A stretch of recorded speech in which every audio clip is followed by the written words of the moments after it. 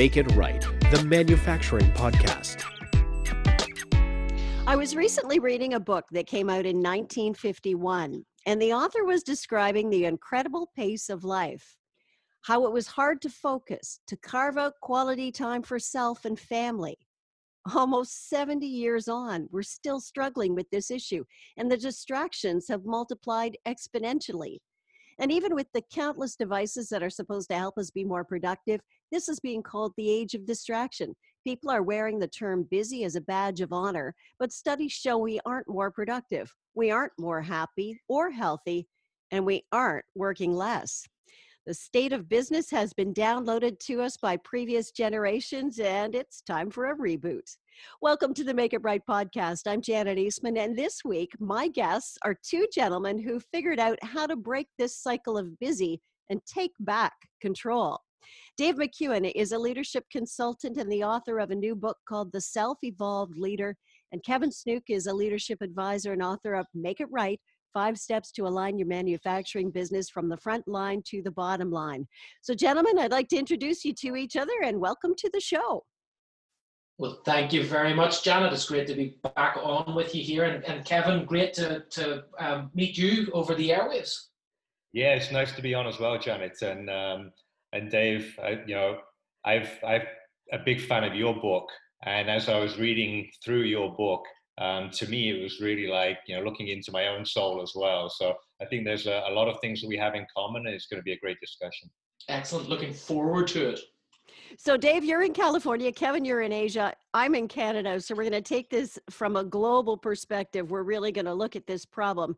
This busyness, this distraction problem, it's everywhere. Now, can either one of you give me an idea of the financial benefit a company can gain from getting their business and their teams aligned and refocused so that we're not all running around like chickens with our heads cut off? I think it's a hugely important one, the issue of alignment. The reality is, I think we are too quick in our teams and groups to get to a point where we think that we've made a decision and then we go out and start implementing. But the reality is that in most cases, just due to human nature, most folks walk out of that room with a slight different understanding of what it is that we've just agreed to. And so we go off and start implementing in different ways. And so what happens is we realize that kind of like in a golf swing, when you get that moment where you strike the golf ball, if you're off by just a millimeter, the golf ball doesn't end up a millimeter away. It ends off, in the bunker, in the rough, or in my case, 3 holes over.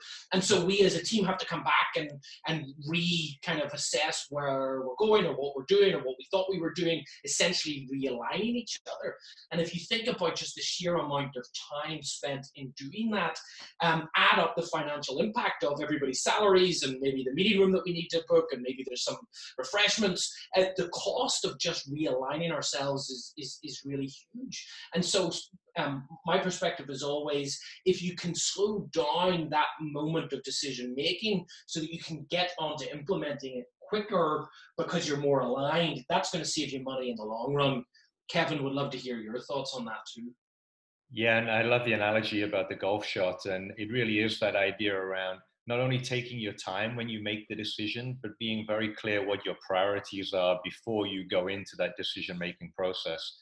Right. So for me, it's around if you're working on your priorities, you've taken the time to figure out what the company priorities are, what each individual's personal priorities are, and you get them well aligned, then the decision-making process becomes very easy.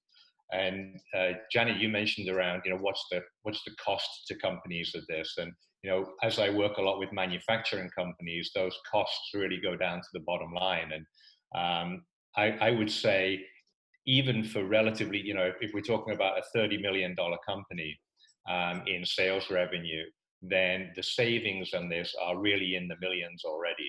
And we've got plenty of use cases where, whether you're working on scrap or effort reduction or just growing the business, we have people coming back year after year saying, Kevin, what's the next $1 million saving we're going for? And so it really is this, we're really talking about huge money. And when you look at the growth of a business, that's where it really starts to escalate. And I guess people can't really see that, can they? Because they've been operating in a certain way. And until you show them that there is this savings there and you can really make it happen, they're really not aware of how much money they're actually burning. Yeah, well, we become very used to what we're hanging around every day, and that becomes the normal. And one of the benefits of bringing somebody like Dave into your business is he can challenge those norms and he can look at it with a different set of eyes. And it's not that he's any smarter or he's just seen more. He's seen more of these cases in different companies and can catch you outside of your own sense of busyness. Hmm. And I think you're right. I by no means am I any smarter than most people in the room. But you're right, Kevin. It's definitely a degree of pattern recognition. I think it's also, and I'm sure you've experienced this. There's an element of unsexiness about doing all of that realignment around company priorities and department priorities and individual priorities, that in a lot of instances people just feel like it's holding them back from doing the quote unquote actual work that we have to do. And for a lot of people there's a resistance to that initially, and what you have to do, or what I try to do, is show them that in spending a little bit more time at the upfront looking at those things, then you get out to realize those savings down the line, and what you can do with those savings, and how you can grow your business and how you can reinvest that. I'm sure you've seen something similar like that as well. Yeah, and Dave, you talk about the unsexiness of it. That's definitely true. But I think there's another part of it as well, and that is CEOs in a lot of companies are designed to be entrepreneurial. They're looking at risk taking, growing the business, driving forward, looking outside of the company. And what I've realized just fairly recently is that when somebody comes to them and says, look, we need to improve the internal structure of the company, it's not only that they have no time for that, they don't even understand that concept because they're a different kind of beast. And as they're looking out, they're going out hunting, somebody else has to be back at home, putting the structures and the systems in place. And that's where I see a huge difference between what the COO is doing versus what the CEO is doing. And I think quite often we try to convert the CEO to be more open to the people stuff or the structure stuff. And it's only fairly recently I've been realizing this, that's trying to make a lion eat apples. It just doesn't work. What you need to be able to do is identify what they're really good at and get them focused on that part, and then find out who else in the organization is really good at building the stability, the foundation, and not put the wrong people in the wrong places. Yeah, 100%. I think that's hugely valuable, and it's also interesting. Dynamic that sometimes arises, you've got to make sure that there's a clear demarcation between those roles as well. That I've seen often that those entrepreneurial CEOs, they pay lip service to the internal process changes that are happening, but because they're still the ultimate decision maker, they can quite often just come in and, like an arsonist, just start lighting fires to things like, we're not going to do that anymore, or I don't like that process, or don't put that in place. And there's got to be a clear designation of the roles and responsibilities between the CEO and the COO based around what the company needs to grow, not around what those individuals in those roles desire to do on any given day. Yeah, and that's exactly the part where the CEO struggles, is putting those roles and responsibilities in place. Because again, that feels like it's slowing down the organization. Just let me get on. I just want to talk to some more salespeople. I just want to grow the business. And so having that interruption pattern to the CEO's normal way of thinking, I think, again, that's where somebody coming from outside can say, and you talk about several great examples in the book around a lot of the way you structured the book is a conversation between somebody from outside the organization and someone who's caught in that inside way of thinking. Right. And it is just a matter of, we call it self-awareness, but quite often for self-awareness, we need somebody else to prompt us on that. But yeah, driving that self-awareness and then knowing where those gaps are. We talk a bit in these two books about maintaining focus. You've got to keep focus, and focus is really hard to keep these days. So, and Dave, you say right in the book, we have to break out of this cycle of mediocrity. So how do we get our attention back to focus on the things that are really important? Because if you say that the CEO is off chasing this one idea over here, well, you know, the COO is just trying to maintain the company, but they can't get anything exciting happening, and they're in this cycle of mediocrity. How do we bring this all together? What practices can you share with leaders to help them get their attention management back and get focused on the real job at hand, that vision, that North Star, as you called it in your book, Dave?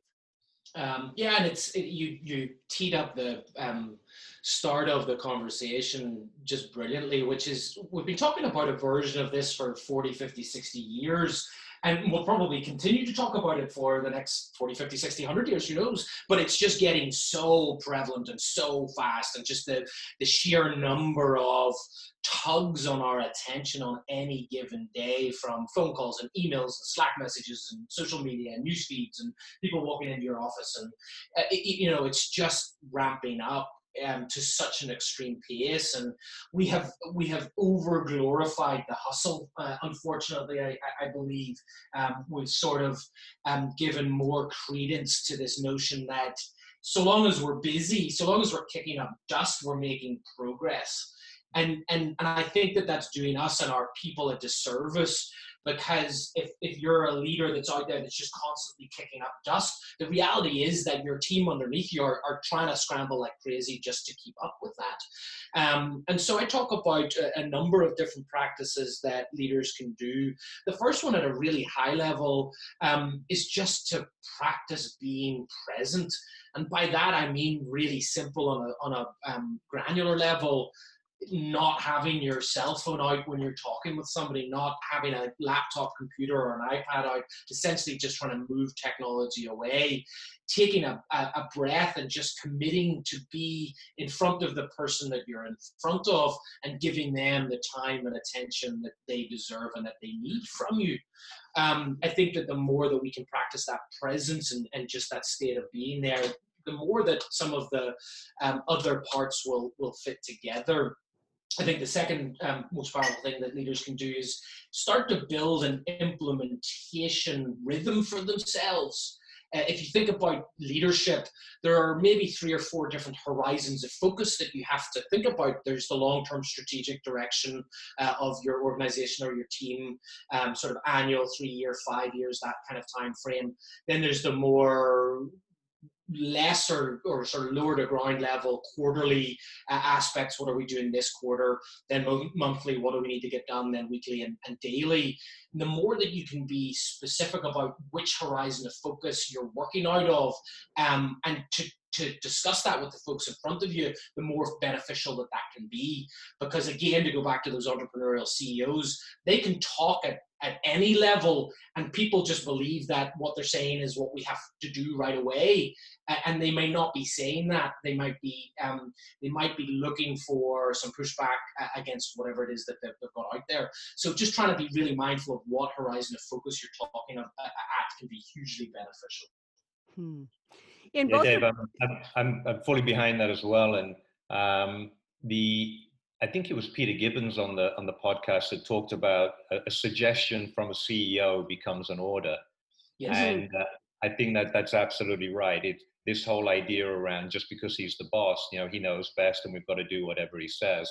I think being able to open up the organization to challenge everything is critical. And if you can use a tool like a prioritization matrix to actually have discussions around, well, look, this is where we see the priorities. This is why we see the priorities as they are.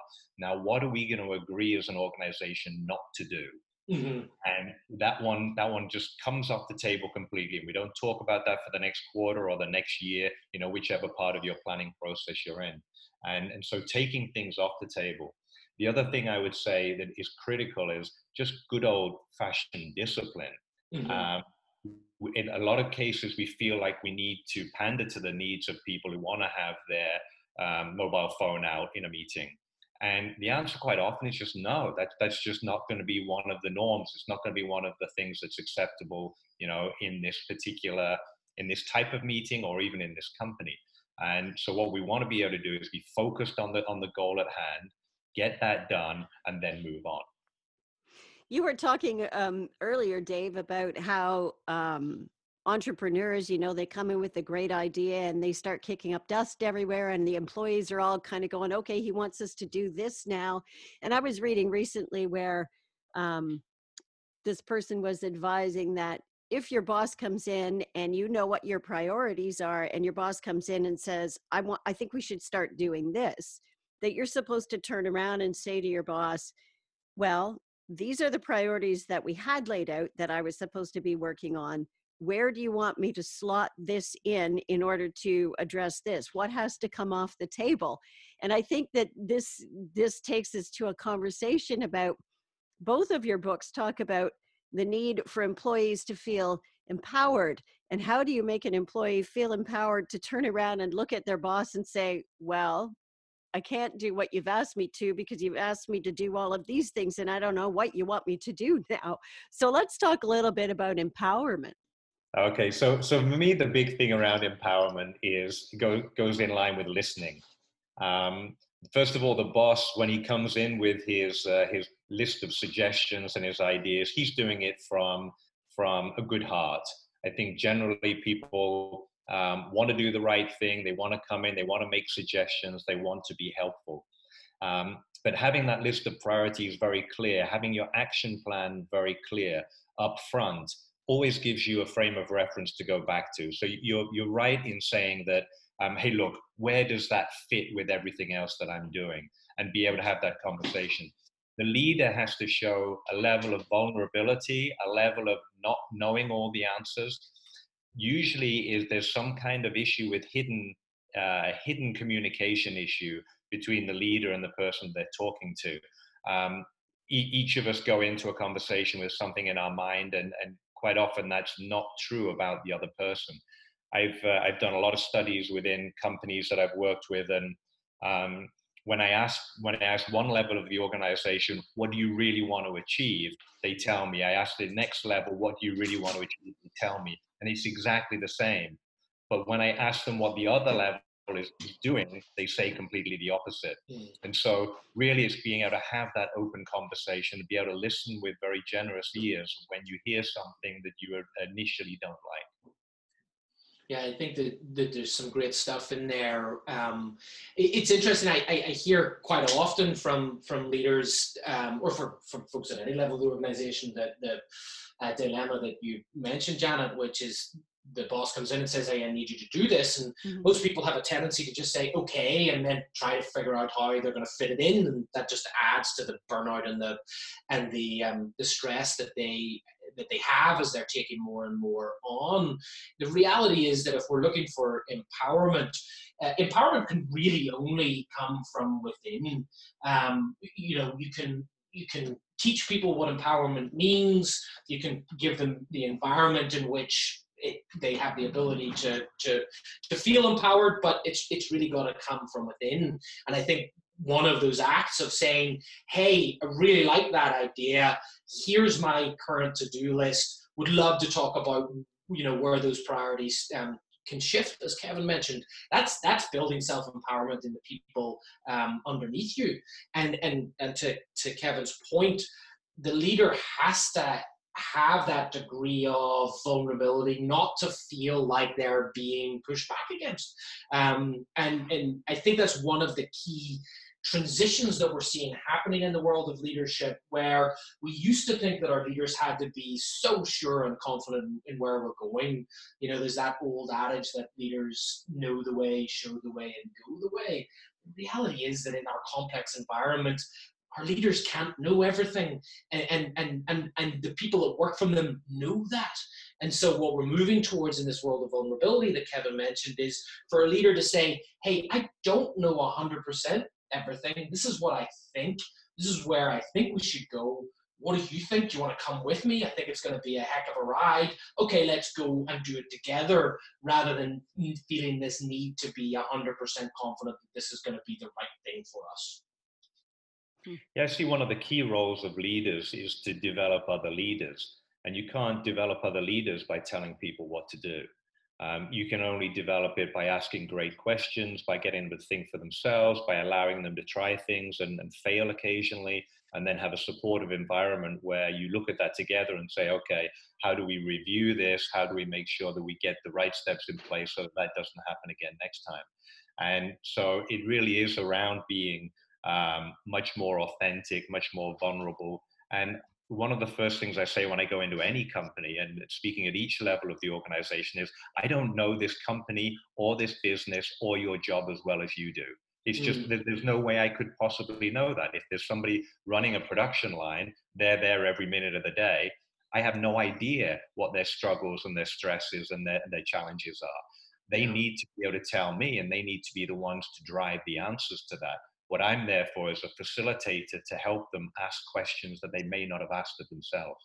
Yeah, and I think it's interesting that one of the dynamics that I see happening out there, because we're moving so quickly, I feel that, and there are so many variables, I feel like most leaders believe, you know what, if I can just tell you what we need to do in this instance, or if I just help you out a little bit, if I just do this for you, we're going to get through all of this stuff together more quickly. And that comes from a good place for them. Let's try and achieve our goals in as fast a way as possible. But like you said, Kevin, you can't scale building leaders off of that, because you're therefore responsible for that. Every time that there's a problem, somebody's going to start to begin to develop this sense of, oh, I've got a problem, I'll just go see Dave. He's going to tell me what to do, or he's going to help me, or he's going to be the one that's sure. And that over time, our people develop a sense of learned helplessness, which is, rather than trying to solve my own problems or feeling empowered, I'm just going to go to the boss because they're going to tell me what to do anyway, and they'll get us out of this sticky mess. It's the opposite of that empowerment that we're talking about. And I love that notion of asking better questions. That is such the crux of a great leader these days, is asking better questions. But again, that's a big mindset and behavioral shift for many people, because it takes a lot longer. There's a lot more sense of risk in it, and there's just more of that vulnerability in it too.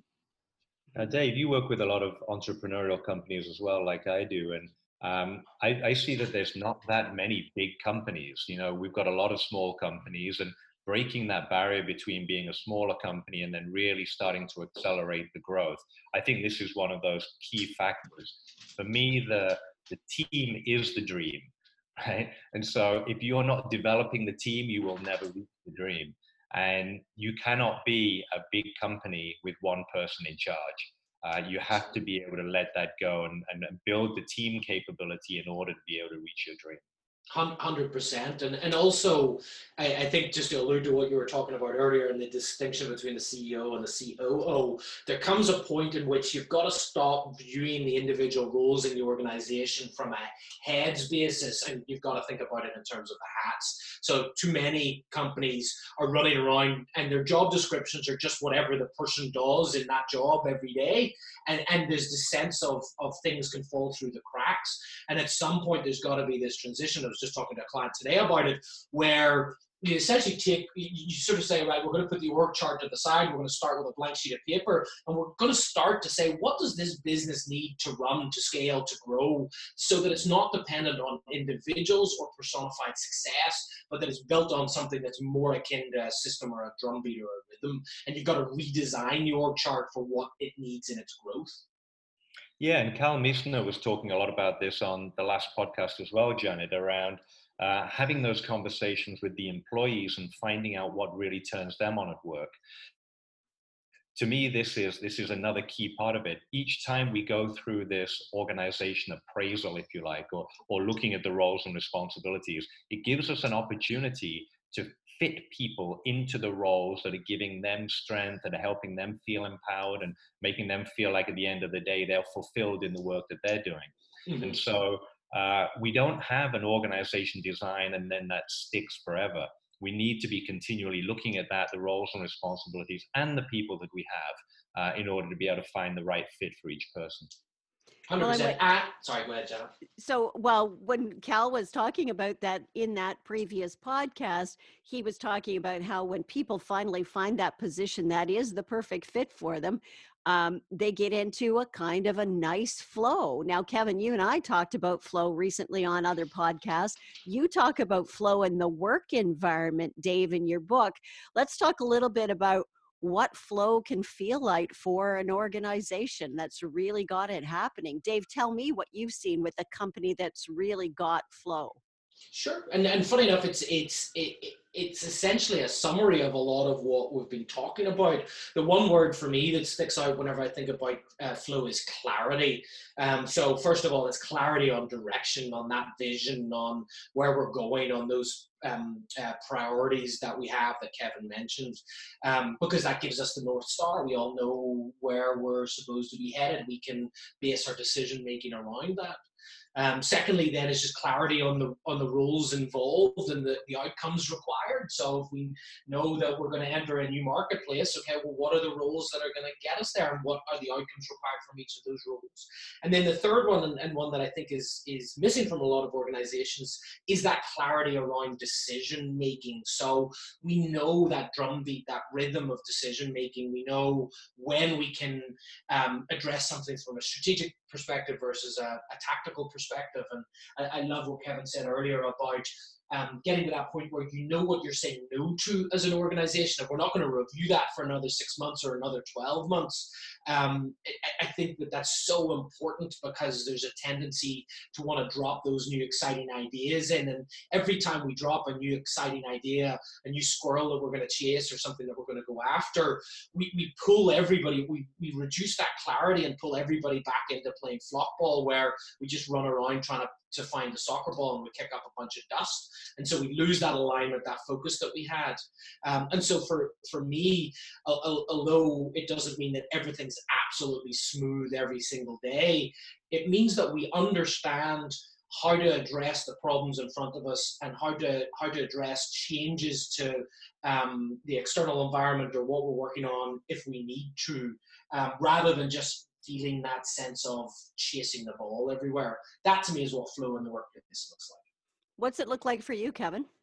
No, that's a great description of it, and I think the side to me is that in manufacturing you have daily business, regular daily business, which is making the products and allowing them to go out smoothly, and within that kind of environment, flow is relatively easy because it's consistent. You may have a maintenance shift, or you may have something else that you need to be able to find a way to schedule and plan effectively, but flow in that example is fairly easy. Where it becomes much more difficult is where you introduce a new initiative, where there's some kind of disruption. And what I've found in organizations that don't have very clear roles and responsibilities, very clear roadmap of how to achieve things, then they get in a huge mess during those disruptive times. The ones that are in flow, it's almost like a pleasure. It's an exciting addition to the work, rather than a frustrating interruption to the work. And that really is, Dave mentioned it, roles and responsibilities absolutely clear, gateways for each different stage of in this case, of the initiative being developed, making sure that people have some discipline following the process. And again, this is where structure and discipline enhance freedom rather than restrict it. I guess ultimately it's the 21st century, and the messages usually come from the top down. So it has to start with the leader. So from both of you, I'd like to hear your sense on what you believe is the ultimate role of the leader. Dave, you're calling your book The Self-Evolved Leader, and Kevin, you talk about aligned leader. So what, Dave, in your opinion, is the ultimate role of a leader? Sure. So for me, it's to resist the urge of heroic leadership, and instead to help your team achieve their common goals, and in doing so become the best version of themselves. That for me is what it's all about. And it mirrors exactly what Kevin said earlier. The team is the dream. If we're not building on people in what we're doing, then we're not really leading. We're just kicking up dust. And what about you, Kevin, the aligned leader? Yeah, for me, the two of the steps in the align process are absolutely critical. The first one is aim from the heart. and that is have a very clear vision with the organization that you could keep going back to show that clarity that Dave was talking around this is where we're going, guys, and there's a sense of excitement and team alignment towards that. The second part then for the leader is to give help and support. And the role is not to be telling people what to do, is to be watching what they do, watching the way the organization is functioning, and then seeing where help and support in different guises needs to come in. So set a very clear direction and then give the team the help and support that they need to be successful. I guess ultimately, when we all go to work, we really want to know what we're supposed to be doing. And when we don't really understand, or if there's some confusion around what that is, that's where the problem is. So yeah, and people are good people. I've never met an employee who intentionally came in to do a bad job that day, or to have a crappy day at work, or to go home feeling unfulfilled. I've never met anybody like that. What we need to be able to do as leaders is to bring the very best out of each individual, and setting the environment to be able to do that. And then making sure that as they go through that journey, we talk about a very clear direction. There's never a final goal for a business. A business wants to keep evolving and keep growing, but there needs to be some milestones along the way that we can celebrate. So having that opportunity to be able to give people the recognition and support that they need as they move ahead keeps the work fulfilling. And for me, that's a critical factor of continually growing. I appreciate both of your time. We're almost out of time, so I think we better leave it there. But gentlemen, thank you so much for joining me to talk in a rather engaging discussion. And I think we probably should do this again sometime if you're both up for it. Absolutely. Thank you, Janet. Really appreciate it. And Kevin, great to have the discussion with you. Yeah, I really enjoyed it too, Janet. And it's great when we have people to bounce ideas off as well. And there's a few notes that I've taken that I want to go back and look at as well. So it's fantastic to have this kind of conversation. Thanks again, gentlemen. That's our show this week. I hope you enjoyed our leadership discussion. Dave McEwen is a leadership consultant and author of a new book called The Self-Evolved Leader, which is in stores now. And Kevin Snook is a leadership advisor and author of Make It Right, 5 Steps to Align Your Manufacturing Business from the Front Line to the Bottom Line. Kevin is also the sponsor of the Make It Right podcast. You can find his book on Amazon. Please check out our Twitter and LinkedIn feeds that you can find on our podcast page at lucidI4.com. And also subscribe and share this podcast with your friends and colleagues through iTunes, Google Play, Stitcher, Spotify, and YouTube. Until next time, I'm Janet Eastman. Thanks for listening to the Make It Right podcast.